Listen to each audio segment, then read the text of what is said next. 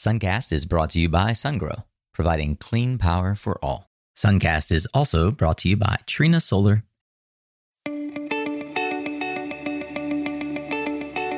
Hey there, Solar Warriors. I'm Nico Johnson, and this is Suncast.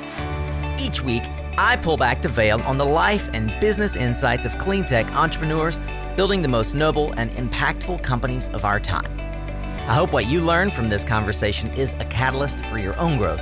So thanks for tuning in, and welcome to our tribe.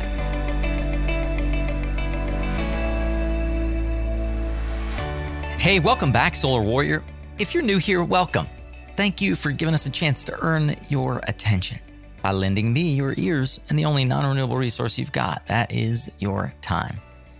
Today's clean energy entrepreneur is a returning guest, one that, no doubt, almost needs no introduction. John Berger founded Sunnova, publicly traded solar services company, way back in 2012. It was by no means his first venture. We don't go too far back in the rabbit hole of his formation and his early companies. I do mention them in the conversation that we have, but mostly we focus on John's perspective from the perch of one of the most influential solar services companies in the United States and arguably the world, Sunnova. His thoughts on the transformation of the energy sector, what it means for consumer choice, a term that comes up a lot in today's conversation, and how his more than 2 decades of experience in the electric power industry informs his vision for our renewable energy future and free market competition, the advancement of energy technology to power our energy independence. I hope that you'll stick around because I promise you are going to learn a lot. I also hope that you've subscribed to the podcast. That'll ensure that you won't miss out on our twice-weekly content just like this. Of course, you can always check out the over 500 additional clean energy founders' stories and startup advice at mysuncast.com. Without further ado, let's get ready to tune up your skills, Solar Warrior, as we tune into another powerful conversation here on Suncast. If you're a longtime Suncast listener, you've definitely heard John Berger on the show. We most recently had him here when I was visiting in Houston for Sarah Week. And the reality is I've never actually gotten a chance to do more of a long form interview with John. And I'm incredibly grateful for the generosity of his time today, as well as his team, Kelsey and Alina. Thank you all for helping make it possible. John, welcome at long last to a long version of the John Berger interview on Suncast. Thanks for having me, Nico. You win the award for Best Boardroom Mic and Video Setup in the 500 plus episode Suncast canon. You win.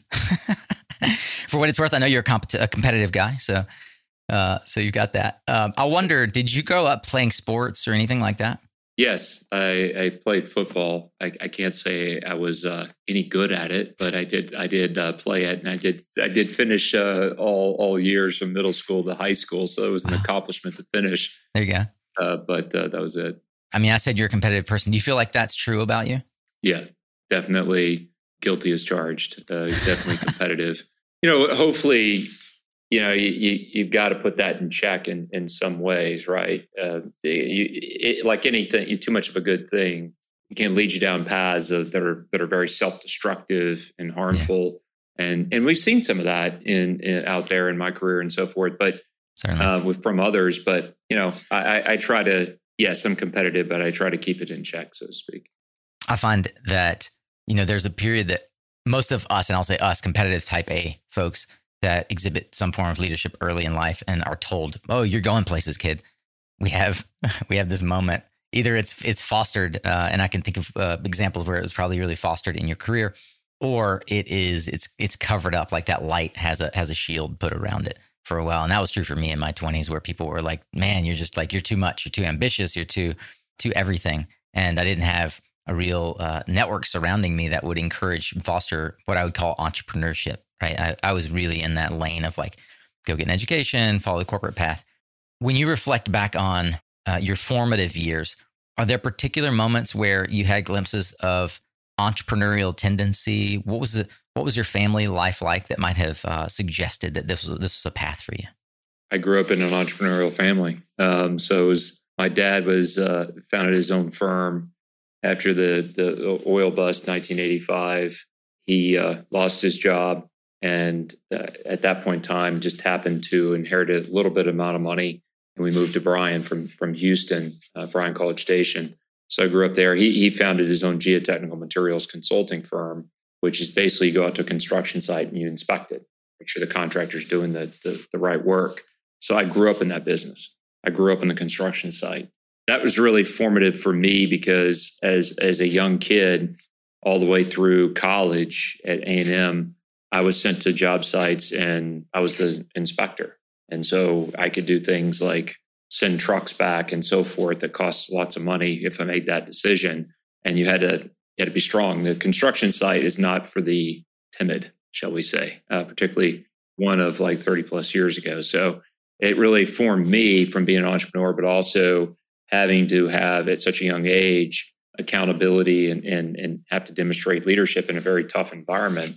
And then when I came out of A&M and obviously started my career and then wanted to go meet the woman of my dreams and such, I had to make sure that was going to match up with what I wanted to do, which was be an entrepreneur. And so married an entrepreneur's daughter. And everybody in the family now is entrepreneur. And I would say we just celebrated our 22nd anniversary a few days ago. And it's definitely a key piece of understanding and having the ability to last 22 plus years is to have that understanding from your childhood of being an entrepreneur when you marry an entrepreneur. I wasn't sure how I'd work it in because I know that your wife plays a crucial role, as I've pointed out in many interviews here. It is almost never a one-person job. The ability to grow the entrepreneurial dream, in your case, multiple times, and see it to fruition requires, especially if you choose to have a family, it requires an incredible amount of support. Was there a conscious process for you of finding the quote woman of your dreams in terms of, or that partner that would support you? I get the sense from you that you knew you needed to find someone who came from entrepreneurial roots in order for them to understand you, so to speak. Yes. I can't say every single Friday, Saturday night, or Thursday, or whatever it is, that was my goal, right? I don't think anybody would say that, but I would say that in long-term, marriage, it was definitely a heavy consideration. I noticed that others that had gone down the entrepreneurial path, there's a high divorce rate, and having now had that experience in terms of life with being an entrepreneur, I can tell you, I understand why. It takes a lot of dedication. It takes a lot of, this idea of work-life balance, like that you can throw that out the window. And this is all in if you want to make this work. And having somebody that understands that versus, hey, why don't you just be a dentist or, whatever, and work 40 hours a week or 50 or whatever it is. The ability to know why that I can't do that, especially as you get later in life too. If you make enough money, at some point you go, what are you doing this for? And it's not the money. It's definitely try to, in my case, want to change the world, love the business and want to leave something, the world better than when I found it. Those are attributes that I think for most people will take a look back and take a step back and say, I don't understand that. That doesn't make any sense to me. Why do you work all those hours when you could do, go play golf and do this and spend more time with the, family and so forth. So it's real sacrifices, but it's who I am. So you need to find somebody else who would understand that. It's a little hard to understand that if you've never experienced it in life. And so, it was a conscious decision on my part. Was it the make or break? I mean, there's plenty of other attributes like personality fit, life fit. Do you want a family? How big? What do you want to do? What's important to you? Is God important to you or not? These are all things that were certainly just as weighty as variables in that equation than being an entrepreneur. But it certainly was certainly something that I personally heavily weighted. And in retrospect, I was right. For those of us coming along behind you, truly at this moment, looking at your example of 22 years of faithful partnership, is there anything that you can point to that you and your wife have done to help ensure, not that it was the single silver bullet, but to help ensure that connectedness in the face of the incredible success and subsequent stress on your life and your marriage along the way? I would say that being close with the family, both mine and then certainly, again, she came from entrepreneurs, all her brothers, even her sister. So everybody and my brother-in-law who married my sister-in-law, we're all entrepreneurs. And that helps a tremendous amount to have that, not only within the, our family, Kristen and mine, but also within the wider family. Again, my father was an entrepreneur too, so my brother and sister understand that. So I think that closeness certainly was helpful. And I would say constant communication, sometimes that communication is easier than other times. It is certainly needed. But I think it's also just, it takes the right person to understand and really be able to take those sacrifices with me and be willing to do it. So what am I getting at? Kristen stayed at home with the kids. We just dropped our oldest off. We had 4 and 5 years, so very compact. And our oldest just got dropped off at Texas A&M on Saturday. Highly emotional weekend. The culmination in many ways as they leave the nest, so to speak, of her sacrifice of her career and what she, may have wanted to do, but to make sure that the children turned out great. And so far, we're doing a great job. And she's doing a great job. And that without that dedication, without that sacrifice, the kids, I strongly feel, wouldn't have turned out well. And I couldn't have done, Sunnova in what I've done in my career. There's no doubt about that. So it took on the part of Kristen to sacrifice so much to make it happen. I appreciate you letting me ask those intimate questions about your family. I think for me, it helps to paint a more well-rounded picture of you as an entrepreneur and as a leader who, to your point, you've had successful ventures. It's arguable that certainly at this point with Sunnova, as a publicly traded company, you don't need to do this. You choose to do this. And I really appreciate it. One of the things that I like to ask, and I'll try to ask it early enough in this interview to be relevant, is around the options. So we make decisions and our life is really directed by the decision tree. If we look back on it, and where do we turn left instead of right? I wonder, what career path did you not go down, but always thought that you would? When I came out of Texas A&M, I always wanted to get an engineering degree from Texas A&M, ended up being civil engineering to match with what, I grew up in. And I wanted an MBA from Harvard. And I did that. I mean, at 13, that's what I wanted to do. And I actually executed on that. I always wanted to be in the energy business as well. But, going back into the late 80s, early 90s, at least from my standpoint, renewable energy wasn't on the radar screen. I didn't know what it was. Certainly in Texas, you grow up around oil and gas. And so I thought I was going to the oil and gas business. And nobody else wanted to really go into the oil and gas business because I'm graduating in 1996. The dot-com boom is happening. The oil business is, terrible. And so I wanted to do it because nobody else wanted to do it. So I signed up to go get a job, and I thought I was getting sent on a platform out in the Gulf. Turns out I was put on the power trading desk, and it was really the hourly trade desk. I didn't know that existed. I was just doing what I was told to do. And I was also told to work nights, weekends, which I was like, isn't that why I worked so hard at school to get an engineering degree? Right. And don't I get time and a half at least for that? No. And so right out of the gate, I packed all my stuff up. I graduated, packed it up, went to Houston, got an apartment, started that, graduated, I think Friday or Thursday or whatever. And I was at work at Monday because I needed the money. Then they put me on the hourly trade desk, and I was working nights and weekends. From there, the rest is kind of history. I stayed in the power business now for over 26 years. So it was a happenstance to really have fallen into the power business. It wasn't intentional.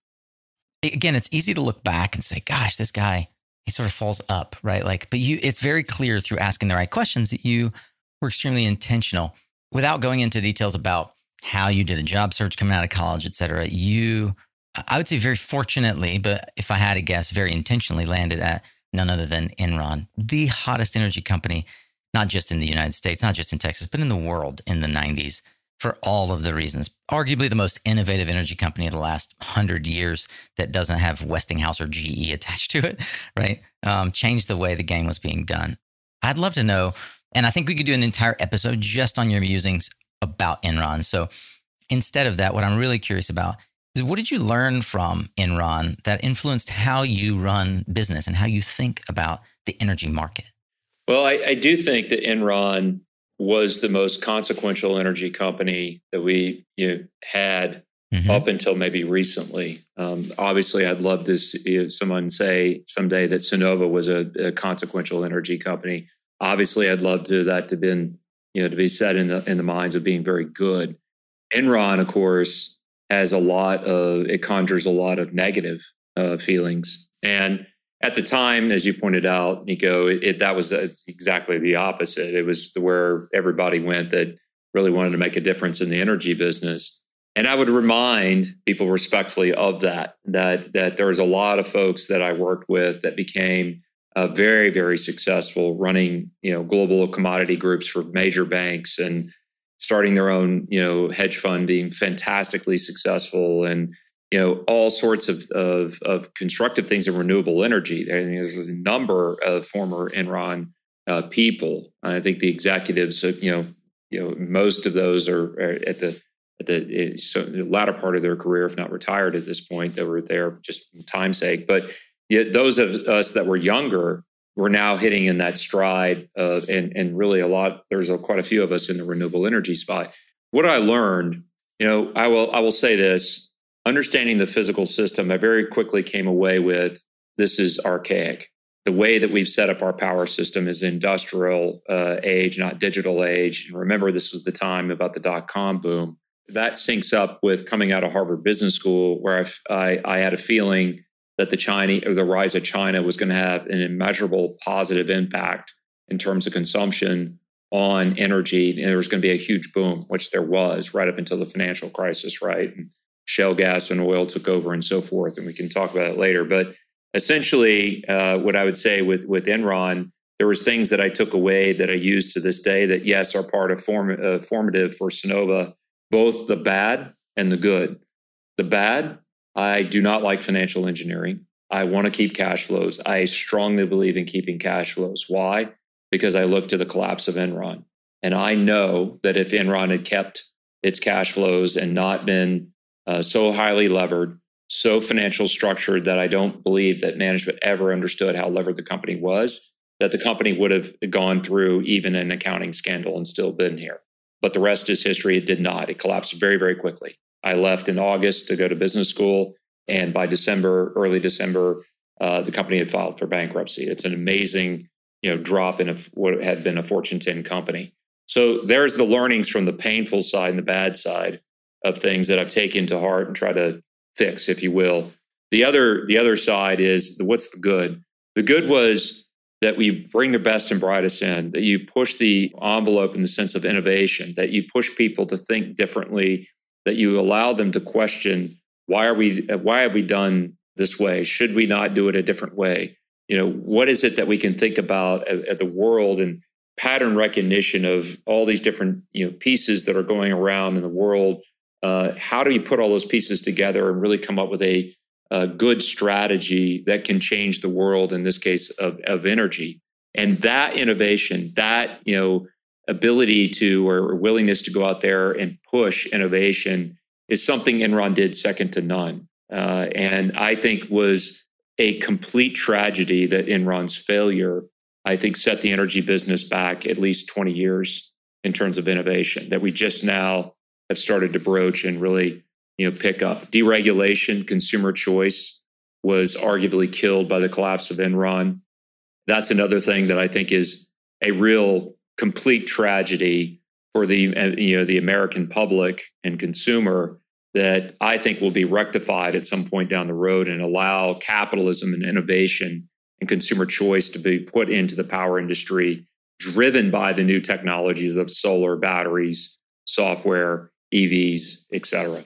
It's funny you've mentioned two seemingly four-letter words in the segment around Enron. The first, and I'm wondering how it has been viewed as a philosophical position, is cash, and cash is king. Cash flow is important. But obviously, in the current sort of venture-fueled growth mindset of clean tech and every other tech, cash is secondary to leverage in the way it was in the Enron days. And secondly, deregulation is often a four-letter word. You mentioned consumer choice. My first question is, how has your view on cash flows been questioned, or have you had to defend it at Sunnova, especially as a publicly traded company? Yeah, I think let's be honest, it's been a huge fight. And I think over time, it's very clear that we're winning that fight. I'm winning that fight because at the end of the day, cash flow per share, in my view, is the only thing that matters. You create more than what you took from investors, so that you can give back the cash flow per share return to the investors, or you don't. And that's as simple as, did you create value or did you not? Now, I know others have different views on that, and that's the point of your question. But I think that going through very difficult times, which we certainly see, and I would argue we're seeing still now, cash at the end of the day, as you said, is king. And I don't know how you ultimately argue against a company keeping its cash flows and making sure it has a strong bedrock of cash flows, because if you're trying to build something for the long term, you must have that, in my opinion. I would point to, look at the so-called COVID stocks, the Peloton and Zoom and so forth. I would argue that I don't think those companies, if they even still exist, they will ever see their share price that they saw 2 years ago, ever again. I think that, Enron's collapse shows the value of cash flows. It showed it to me. I think that it is impossible to not bear itself out, that having a balance sheet, having those cash flows will be an immeasurable benefit to Sunnova and its shareholders. You and a lot of your peers, as you pointed out, are now in the renewables sector. Many examples, dozens of leaders have built companies in the renewable sector, have come out of Enron. And most of them carry with them the DNA of the market opportunity that deregulation creates, and which has now, certainly in the Texas market and beyond, increasingly with companies like IGS, and certainly even in non-solar sectors, championing this idea of consumer choice. We're at a crossroads right now where it is finally getting the kind of government support at a duration and scale that we've needed for a long time to really push forward the idea, not just of consumer choice, but of equity and equitable distribution of the opportunity for consumer choice. I'd love to hear your thoughts post IRA. At the time of publishing, I'm sure it will now be more than several weeks old, but it's fresh in our minds right now because it just happened. How do you see the market opportunity sort of sizing up for for consumer choice, and what are the potential battles at hand or barriers for growth, even with a tailwind like IRA backing us? First of all, I think Wall Street and many people don't fully appreciate the impact of the IRA yet. Yeah. This is going to end up being a monumental event in the energy business, and as a result, a monumental event for the country and for the world. One could argue that this is actually finally, after decades, an energy policy of the United States. Now, we can argue how we got here. We can argue what we did to put in terms of what we put in place versus, say, a carbon tax, for instance. But I don't see personally how this is reversed in any way. And I also don't see how it's really expanded in a significant way in the near future.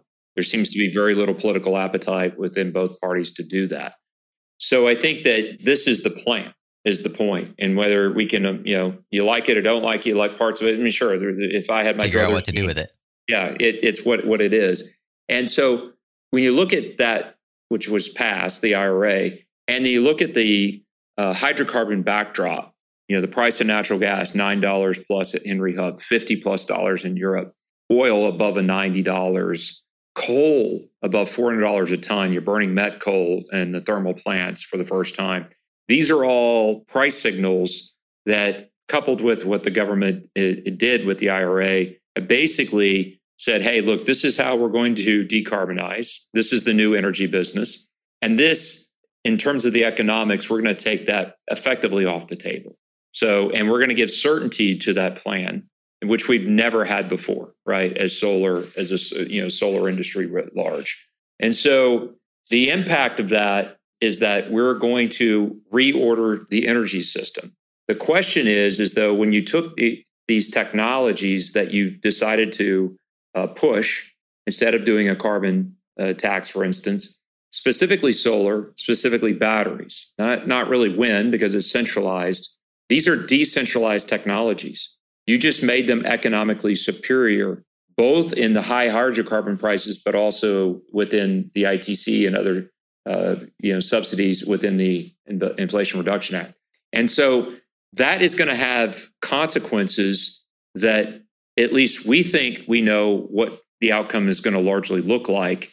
But I think everybody else is waking up to this, or most people are, in that these are inherently technologies that don't need a centralized system. In fact, they function better without the centralized system. What does that mean? That means that consumers can actually choose to build, quote, power plants on their home by having companies like us as being service providers versus having a monopoly utility that has a single wire and they'll tell you what they're going to do with your money and they're going to tell you how much money you need to pay them and you're going to like it. That's a system that we try to get away from in the 90s, right, with the deregulation effort, talking again about Enron and the efforts there. And it was cut short. I think it was not only cut short with the Enron's collapse, but it was also cut short that we didn't have a technological fundamental change, unlike what was going on at the time in telecommunications with the internet and cellular. We now have that change. We now have that policy. And what that means is that we're going to see significant change in the regulatory structure. And when you look at the two things that are remaining, it's reliability and permitting. And consumers' choice is broad focus in terms of what the determinant is going to be. So the consumers are going to choose what the path is going to be, is my point. When you look at permitting, if there's not loosening of permitting of transmission lines for wind farms and solar and gas and who knows what, coal plants and others, and pipelines, that's going to make that the current constraints of trying to deal with the electric vehicle adoption, for instance, that's going to make that more and more decentralized by definition. The second is going back into reliability. And this is where the big war is going to take place. The utilities are saying, you need to pay me an astronomical amount of money. I need to totally gut net metering. I need to gut consumer choice. I need to gut competition, all in the name of reliability because you forced solar, you forced wind on me.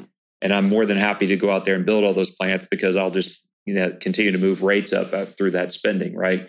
And the consumers are going to come back and say, wait a minute, I could put the solar, I could put the batteries in, and I can actually have more reliability because climate change is impacting you, wildfires, hurricanes, et cetera. And I can do this in a cheaper fashion with better service from somebody like Sunnova. And that service is going to be huge. The days of thinking about putting, quote, panels or boxes on a house are numbered, if not over. And it's all going to be about how do you keep that power flowing? How do you have that fast response, that service, just like a utility is. And so more and more consumers are looking to us as the primary power provider for that reason.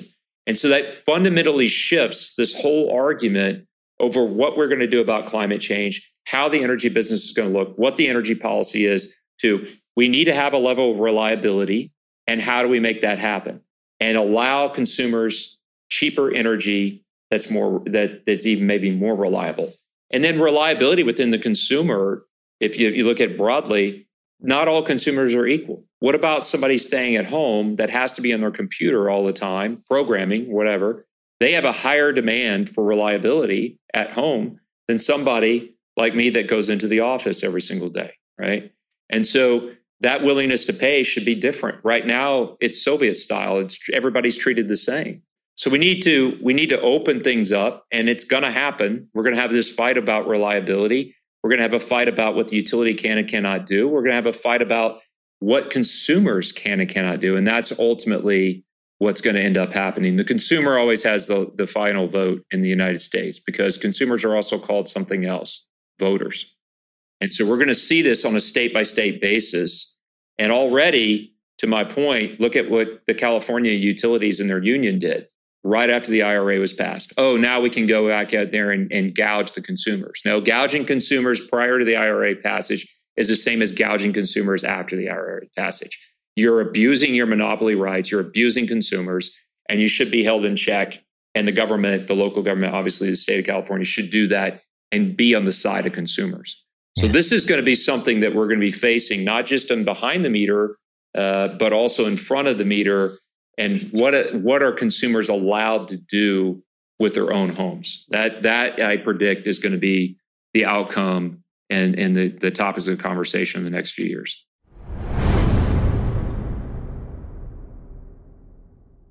Hey family, one quick reminder here that if you haven't yet joined Resource Labs, you are missing out. It is our outstanding community. It's the evolution of Suncast, moving from presentations, you listening to us talk, to conversations. Our community involved in conversations as varied as powering Australia, to green hydrogen, to crypto, and so many other things. Our newsroom is full of great insights. The main chat and even our RE Plus Where to Party At channel have been popping off. We've got more than 100 folks enjoying the community, and I would invite you in. You can do that at mysuncast.com/community. Come see how Resource Labs can help you grow your influence, impact, and income. See you inside.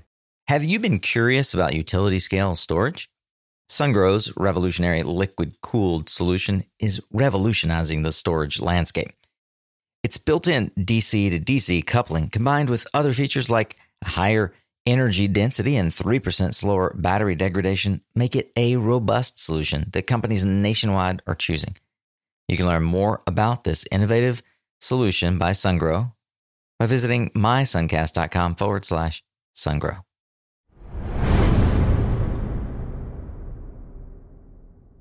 When you say the California unions are gouging consumers after the IRA passage, what does that look like? Well, it looks like taking a net metering policy, which we're supportive of amending that and trying to find the right balance, effectively, of cash flows to the monopolies and the union to have right amount of reliability across all different segments of society. And what I mean by that, not just income class, but also commercial, industrial, residential customers up against what sort of rights to choose and not pay an egregious and anti-competitive amount of money do consumers have, not just residential consumers, but industrial and commercial consumers as well. Yeah. So that's what I've talked about. To opt out of that system if they want. Well, and it really comes in and says, well, if you can opt out, then maybe somebody else that can. And how's that work? And this gets to another point, is about socializing of losses. Like there's a number of, and climbing, unfortunately, of Americans that are defaulting on their power bills for the utilities, right? Because they can't pay them because of the skyrocketing costs. So who pays that? Up to 20% is noted. I saw that yesterday. An article yesterday. Yeah.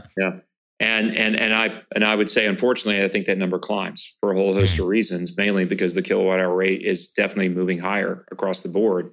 So when you look at, from the utilities, so when you look at that, the outcome here of who pays those bills, well, the losses are socialized. And so those of us that pay the bill pay for those people that don't pay, right? And so my response of energy equality, having equality access or equal access rather to renewable energy, is we will do, and parts of the IRA address this in a pretty material way with expanded ITC for those that are challenged on the credit side or income side. But there also should be in each state an extension of that credit wrap effectively, and socialization of credit losses that the utilities enjoy should be enjoyed by service providers like us, that we would have to post financials with the state. We'd have to be on the hook for things financially, but we would make, the same decision to go out there and put solar on homes that we knew were credit challenged if we had the same credit wrap that the state gives the monopolies and the utilities. And you can see some of these programs, some of which we've done, some of which I think will be announced in the not too distant future, where individual states have gone through and try to do some guarantees on loans and so forth to consumers that are LMI consumers. I think that needs to be greatly expanded and made equal. Here's that equality word again, both to monopolies and to the service providers like us on the other side of the meter, to have true energy equality in society. It's interesting because as someone who spent a lot of time developing solar projects, large-scale solar projects in, we'll call it developing nations, throughout Latin America and the Caribbean, we afford other countries the ability to have credit assurance in ways that we don't afford our own U.S. citizens. backstopped in many cases by funds that are taxpayer supported. It's remarkable. And it is, as in the way that you present it, certainly, and I hadn't thought about this, in light of how you just presented it, there's an incredible opportunity for a reallocation of capital in a fair and equitable way to the service providers that are best capable of deploying the technology that provides the reliability our grid needs. Right? There are going to be enormous headwinds because it's changing the way that we've done things for 100 years. That's right. And I think that to a lot of folks, and I obviously came out of the centralized power industry, so I think you do have a perspective on this that I think is somewhat unique. I think a lot of the mechanisms that have been used in terms of tariff policies with regards to generation and behind the meter and so forth were in effect rather clumsy and didn't reflect the physical realities of power and how it actually is generated, flows, and is used by consumers. So I'm very supportive of bringing those to a real point, if you will, and working in conjunction with the centralized utilities or the ISOs, the independent system operators, regional transmission organizations like CalISO, NEPL, and so forth, ERCOT. And so information must flow. There must be an integration. Right now, the utilities literally disregard our generation and storage capabilities completely, which is, if you think about it, particularly with the IRA passage, this means tens of billions, if not more dollars, are going to go to waste. And that cannot stand. That has to change. So we have to come together to really develop a new system, just like the internet in the 90s with the cellular telephony, IP telephony, and so forth came about, where you've had centralized and decentralized coming together. You have wireless, which is us, right? And wire coming together to really create a new ecosystem completely that serve consumers better and cheaper. So a couple things I want to unpack here. If we use telecom as analogous, like energy is going to leapfrog in certain ways, the way that telecom did in both market and consumer acceptance. I remember in the 90s, my dad ran his own construction company. He had a bag phone, right? Which made us sort of part of the 1%, even though we were like a poor family. He was a construction worker who realized, like, if I have connectivity and I can talk to my crew, I can move things faster. And it did, in fact, impact the bottom line of his business, and it made his customers more successful and his team more successful. So that, like, that access to that technology transformed the way he did his business in a very meaningful way. And we're going to see that sort of a knock-on effect with how energy is both created, distributed, used, stored, compensated. But I wonder if you can unpack a statement that you made earlier. The days of thinking of panels or boxes on the house are all but over. I'm not sure I really understand what you mean by that. People think, most people, that you went out and you put solar panels on the home was a lot like going out and getting a refrigerator that needed maybe some installation work. Go back to your dad's days, right? And that was it. And it doesn't work. I mean, it doesn't break, no moving parts. It's over. And that's just not ever been true. There's maintenance that needs to be done that needed to have a service contract with it. But as you add storage, as you add EVs, as you add generators maybe, or fuel cells, which we're testing, load management is coming on very strong. And then you may even change out the loads, right? Heat pumps for some of the conventional technologies. So if you do, as you look at the world that way, you took something that was maybe simplified too much with local policies and so forth, and saying, hey, look, just put it on there, it'll wipe your bill off, in an appliance, to something that you're creating a system, a mini utility system. We call it a nanogrid for years here on the home. And then you're aggregating those homes and businesses together to provide more wholesale or societal, as I would like to say, a benefit. And when you look at the world from an appliance standpoint and you look at the world from a service standpoint, those two very different worlds. And the reality is a consumer doesn't really care about the panels. Well, most consumers, the vast majority, they care about the power. The mass market consumer. Right. And so when you look at it that way, and then you look at the complexity of interconnecting into a centralized system, and it goes back to the information flow, the actual physical power flows, and both demand, supply, and so forth, and where that goes. All that is a very complex service delivery. And when you are doing whatever simplified version of whatever works for you and your house, and that's it. And that system may or may not work. And the utility therefore says, well, if it may or may not work, I can't count on it as part of my reserve requirement being there.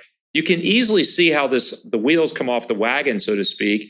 And what you want to do is say, look, we need to have a service provider that's financially accountable so that they mess up, like in the deregulated markets like Houston, Dallas, et cetera. You're a retail electric provider, you got to post capital, million plus dollars, and be financially liable for that. We need to have something like that, probably much more so, given that we're dealing with physical assets.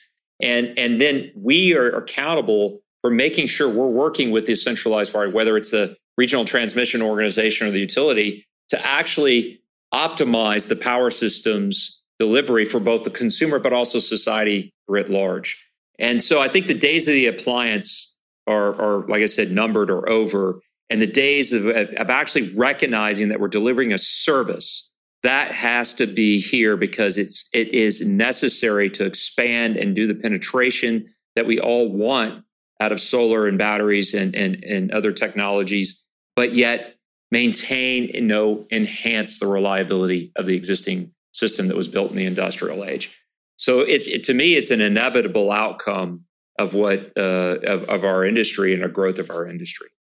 Another extrapolation, the one from the wireless industry, is now, Ma Bell had poles and wires. Companies like Verizon, the largest, Sprint, and others created wireless networks. And upon those wireless networks, even further companies, US Wireless and Cricket, now exist as highly profitable companies, mind you, that operate in this sort of new world of connectivity for telecom. Do you see the kind of business that Sunnova is building more a telecom, or more a Verizon or a Cricket Wireless? And how do you think about that ecosystem of the kinds of companies that can and will evolve over the next decade to service this new version of the utility? Well, I think of us, and it's dangerous to use analogies, right, Nico? It is. But I do think that we're more of the Verizon or AT&T and service providers. What I will say, though, is that I think it's very clear that AT&T survived the telecom deregulation, blown apart by the breakup, then reassembled mainly through SBC, right, with Ed Whitaker and so forth, and then survived an onslaught, including bad moves into cable and all this other stuff, because they had so much financial wherewithal through the reassembly of the baby bells. And I think others, T-Mobile, good example, and so forth. I think they survived because they built the right service company, and they've had some years that are better than others, right? But I think largely, anytime you look at an industry that goes through a transformation, the initial fascination is with the boxes, which I'll colloquially call, right, the technology. So look at the internet. Boom, Cisco routers. I don't even know what a router did, but I'm buying that thing. And it, the PCs, remember Dell, it was going off like a rocket. And then it moves into the service providers, the Amazon, the Google, and others out there that you look at in terms of providing services over software, a Microsoft, et cetera, versus the box makers, right, themselves. And I think that the same is going to happen here. The fascination, I get it, with boxes, inverters, panels, batteries, ESS systems, load managers. I totally understand that. And those are great businesses, and they're going to be great businesses for a while because of the sheer growth, right, of our industry. But the other piece of this that really matters long term, and you must think long term as the CEO and as the shareholder, is that the service providers are ultimately where the value is going to bucket, because you own the customer. You own that relationship. You work to keep that relationship all the time. You have to do the financing. You are having to be involved in making sure the power flows, not every day, but every hour, every minute. And that is a completely different paradigm. And that is a completely different model that takes a lot more scale, takes a lot more software. It takes a lot more logistics and operational capacity and financial capacity than building a manufacturer that makes certain pieces of gear that we buy. So I think over time, that service business which you must focus on the service. I think getting involved in manufacturing the boxes and so forth, my personal opinion, is a mistake. But as that service business really takes off, as the proliferation of the boxes, I'm going to keep using that term, goes exponential, which we're seeing. Like that's here in terms of here's batteries, here's EV chargers, here's load managers, et cetera. Then that makes more and more of the value to the customer of the service provider providing that service and doing it within 72 hours or less right now, as we've laid out publicly, and being there for the consumer and making sure that the power flows. That becomes all the more valuable of a place to be. So that's our view. Is that it's not different this time. We're going through the same process in this industry that went through in telecommunications, that's gone through in other industries that we can take a look at. And we are well on our way to, I think, people recognizing the value of a service provider. Where do you think, in light of the the Inflation Reduction Act and the tailwind generally of consumer sentiment, enterprising entrepreneurs should be spending their time to best leverage the next 10 years of growth? You've obviously created an iconic service company, but when you talk to young grads coming out of A&M or Rice or Harvard who are asking you where they should point their attention, where do you think I don't know if it's like the Enron, but like where do you tell people to point their efforts and their skill sets? Well, I think, of course, everybody's different, and what do they want? What are they good at? What do they want out of life? How do they want to lead their lives? I mean, we talked about earlier. I made a different decision than the vast majority of people out there, for better or for worse, right? I would say that's the first and foremost is, what do you want to do? What do you like? What are you passionate about? How do you want to live your life? And then from there, I can give advice about, okay, well then think about this, think about that, whatever those paths may be. And then from there, looking at the energy business, especially to your point, after the Inflation Reduction Act was passed last week, I think from there, you take a look at and say, all right, there are some of these technologies, carbon sequestration, hydrogen. These are all technologies that frankly need a lot more development to them to really realize and to catch up to where solar and storage is. And that may be more higher risk if you were to go in those type of companies or look to start those type of companies up. Then you have to assess, after your risk appetite, if you will. Maybe you want to go do something that is in solar, but then you start looking at, do you want to be in front of the meter? Do you want to be in behind the meter? And then from there, would you rather work in manufacturing, for good manufacturing firms that we partner with, or would you rather be in the service providing because you want to write software, you want to go out there and work with dealers and be more on the people side, work with customers and so forth. So it really, when I give advice, is that like that's kind of a decision tree. You would go down and I'd take you down. I think from there, I caution, and this is even more so on the investor side, is there are going to be few winners in this space. And the reason is that the amount of financial scale and operational scale that it takes to be really successful here is way underestimated. This is not the high-tech industry where you can just develop a little piece of software, have it worth billions of dollars, and then go sell it maybe to somebody or keep running the business. Software in many ways is being totally managed and done by either the hardware manufacturers or the service providers like ourselves, and it's mainly the service providers. So there's a lot less of an opportunity out there, and you need to recognize that. Now, part of that recognition could be that you do a startup, say coming out of college, and you do a software startup, and you understand that you need to quickly flip it to a company like mine, for instance, or a hardware company, flip it to another one of our partners in the hardware side of things. And not build out distribution, not build out sales, not take all that money in there and really eliminate your personal upside as the entrepreneur. Yeah. So those are the kind of pieces of advice that I give. Mm-hmm. I always remind people it's worth what you paid me for it. So, you do what you want, but that's the typical advice I give. Well, I believe we're paying you with the most valuable thing we have, which is our attention and our time. That's fair. So, I'm still listening. I want to know, as you think about the time between Enron and Sunnova, and we don't need to spend a ton of time or cycles on this, but Sunnova isn't your first rodeo.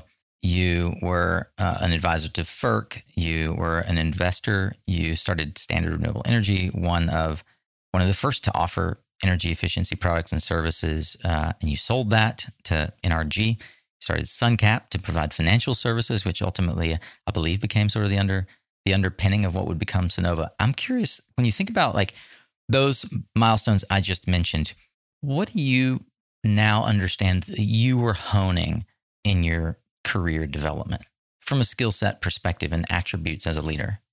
Yeah, I do think often about this and reflection. And in part, I would freely admit that, going back and reflecting on it, is that really productive? I've had a number of people say it's not really productive to do that. You are where you are now and, move ahead. What was done was done. And what I would say is, like, for instance, the venture capital, the small firm Contango, that wasn't very long. And it was at the most 4 years. And that'd be kind. I think it was probably closer to 3. But, I consider that I was looking, I saw the energy business changing. I saw China becoming involved in the global economy and the energy consumption that went with that drove oil to $150 a barrel, natural gas to $15 an MMBTU, all to be undone by the financial crisis and the mania that lasted 14 years, arguably, on Wall Street for shale oil and gas, right? That now is over, right, as of a year or so ago. But when you look at that, I'd say I was basically effectively wandering in the desert for a number of years, for looking for the right technology, looking for solar, looking for batteries. I knew from my experience in running physical systems, including utility, from the control room at Enron, that there needed to be a change. I felt that. And then coupled with the rise of China and so forth, there had to be a change coupled with climate change risk. And so, that was a part of my career that I felt like I didn't really get much out of. But then in hindsight, would I be the person and would Sunnova be here without that kind of experience? No doubt without Standard being, as a contractor, right? Like our dealers today, I wouldn't have the background and understanding of building, SunCap, and certainly not Sunnova. And then without SunCap, that certainly, I would say I learned the least because it was such a short period of time, but it certainly gave me the initial thoughts about what to do things a little bit differently than when I started Sunnova. But mostly it showed me like, hey, this works. Like, let's do this again. And this time let's really keep it and run it and build it up. And that became Sunnova. So I think it's extremely difficult, if not impossible, to take out your failures. And I've had them. I don't consider Contango a success. I don't consider, as part of that, I made an investment in a biodiesel firm. That was really my idea. That's all I need. That was my biggest failure in my career. And so those failures and that exposure, instead of just, why didn't I just go long oil in 2003 when I figured this out, like some of my friends did, and they literally don't need to work anymore, right? Since that time. That's a good question I often ask myself, but it was me driving to be a part of the solution, and I think this time with those kind of years of experience, those kind of failures underneath me has enabled me to be here with Sunnova and hopefully growing and really making sure that Sunnova makes the difference, that Sunnova really changes the world. And without those learnings, I'm quite confident, even at late at night, there's no way I would be here. I'm hoping for like an abbreviated answer to this, although I'm sure we could get a longer answer. But I wonder if there is something that you have considered and can sum up as a very concise, either don't go down this path or here's something I did that you shouldn't. When you look at Sunnova as a product, it's a 2-part question that joins, and you'll see. Does it look substantially like what you set out to build? And what I'm most curious about is, was there some instructive dead end or a place where you had to pivot or stop digging, where you hit a wall and decided to kind of take the company in a slightly different or completely different direction than what you set out to build? In a word, no. The strategy that I set out, and again, I think it was formed by my failures and prior successes, is intact. When you look at the major public companies, I think certainly of the service providers, we're the ones that have stuck to our original strategy by far. Everybody else has changed, in many cases, multiple times. And I would even go as far to say as the changes that we make that may surprise people, ones I've done, ones I will do, they're planned. And they're planned because what I've learned over time is you can have the right idea, but if it's the wrong time, it's just as wrong, if not even more incorrect to do it. And so I wait for the market to catch up and get to a point where I think, hey, I need to shift gears now. And it's planned. I've thought about it for a long time. Does even the board understand that? I don't know. You have to ask them, but sometimes, probably not. But I do. I get it. A fly on the wall in the board meeting for Sunnova would be a fun time. Yes, we always have great discussions and good times. But one of the few moments where I'd get to see John Berger get beat up in some way. No, yeah, definitely. And if you went home with me at night, you definitely see that as well. So actually, the management team does a pretty good. Yeah, management team does a pretty good job of that too. That's good. So I would say that there are things that Sunnova will do in the coming months and years that people are like, that was a change. And I will look at it and say, no, I didn't know exactly when to make that shift and that decision, but I knew along the lines what was going to happen. Now, maybe that runs out someday, but right now, as I reflect on the IRA passage, I reflect on what's going on in hydrocarbon prices globally, I reflect on climate change. I actually see that what I've laid out 10 plus years ago is accurate, and we're going to continue to make those changes. You just mentioned that sometimes I wasn't going to ask this question, but you said sometimes the management team can beat you up, and I think that is a hallmark of having a balanced and well-run company. That it's not autocratic. It's not what John says goes. And I've seen how you empower your team to make decisions and to lead the company. What attributes do you look for in team members, and in particular in leadership for your company? Well, there's different paths to go in life, and none are right, none are wrong. There's different personalities and traits to look for, and so I reject the social media, short snippets of leadership. I find them to be, not accurate, and certainly things that can oversimplify a very difficult and complex set of traits that make certain leaders successful and certain others not successful. I think, first and foremost is this is a company that is literally trying to change the world. That we have a purpose here that is higher than making money, but we will make money. We do generate cash. We will move and make sure our shareholders have that cash flow per share, because I believe strongly in capitalism is the mechanism to change the world. But we are here fundamentally to change the world and make the world a better place. And so I need people that are passionate about that. They're passionate about coming in and making a change. They're passionate about thinking differently. They're passionate about, obviously, our mission and what we want to leave, the next generation. And if without that passion, you can't be here. It won't make it. It'll become a grind, and you just won't make it. The second thing is, demonstrate that you can get your hands dirty. I'm never going to have somebody that says, "Oh, I'm not doing that."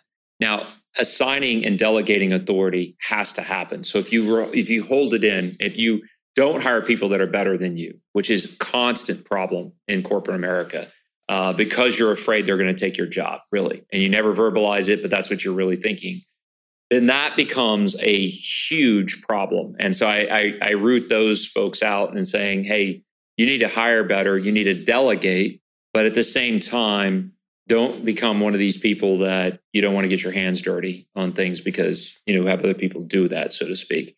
I think, clearly being intelligent, that comes without saying, but there's a lot of smart people in the world.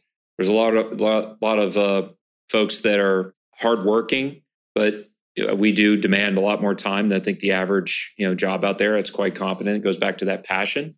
The other point that's really important is honesty. If you're not honest, if you're not trustworthy, you're gone. I can't take it. It's just if you're not like a one strike policy.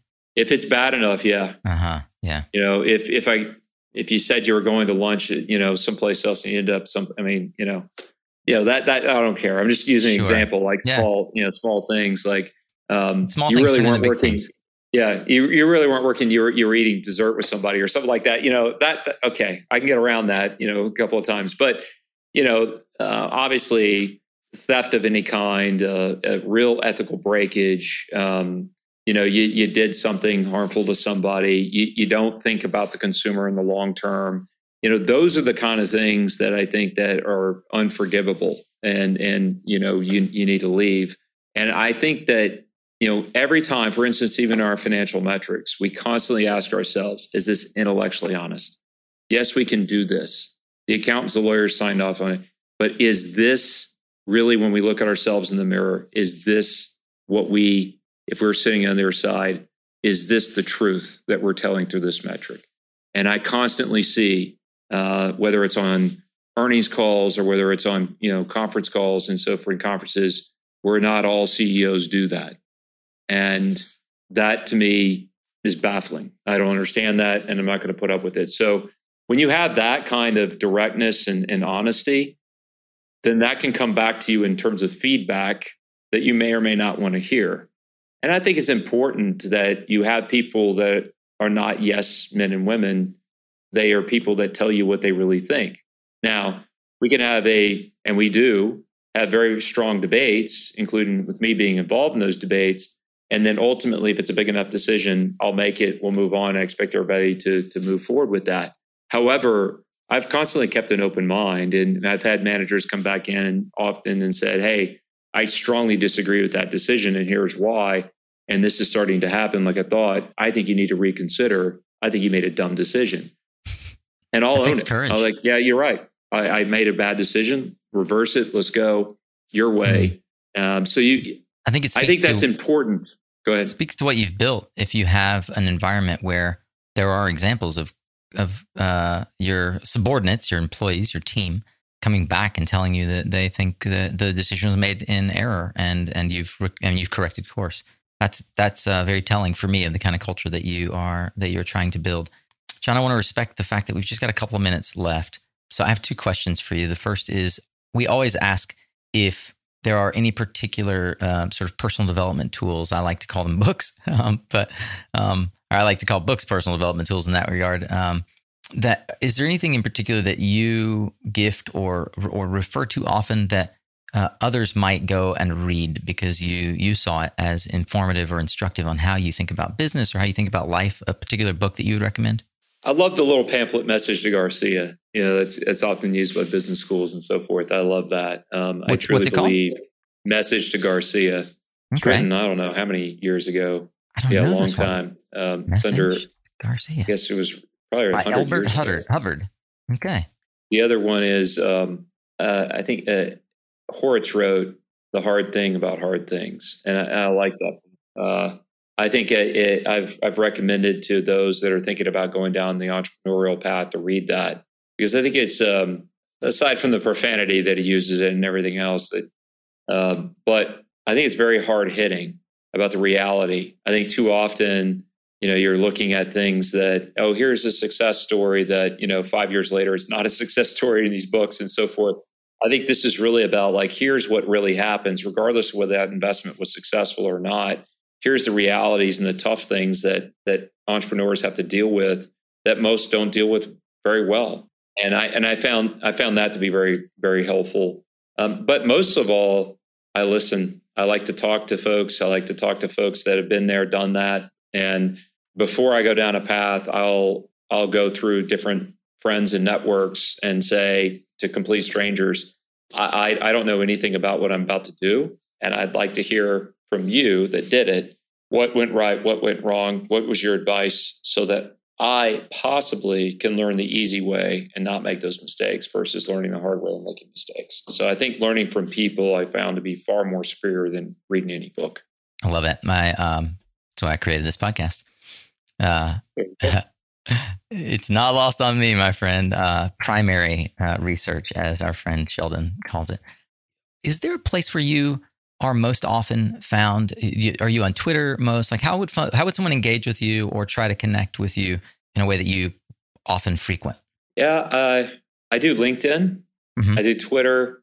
Obviously, I don't tweet as much as Elon or anything else like that. But you're active on Twitter. Yes. Active on Twitter. We should get you on a Twitter space sometime, John. Yeah. Have you done any of those where you jump into the listen? No. I'll break you in on one of those one of these days. Yeah. Well, we'll link to all of the Sonova resources, including your LinkedIn page for folks to reach out to you. Do you have it locked where they have to know your email? No. Very well, very well. They have to, but what they do need to do is create a compelling. If you just click that connect link, he's not even going to pay attention to it. You have to create a compelling argument for why he should connect with you, and that should be second nature for you now. Networking on LinkedIn, just go ahead and do that. John, I want to end today, as we always do, with a bold prediction. What do you believe is the next huge problem we've got to solve in the clean energy sector? What's holding us back? What do you see in your crystal ball that we're going to resolve over the next 5 to 10 years? Consumer choice.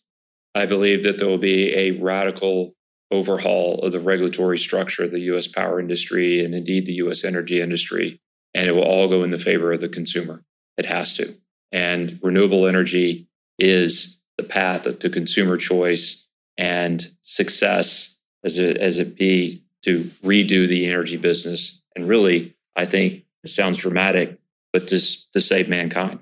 I think it absolutely is the way we have to go. We must give the power to the person and to make the decision. And that, I think, is absolutely going to happen.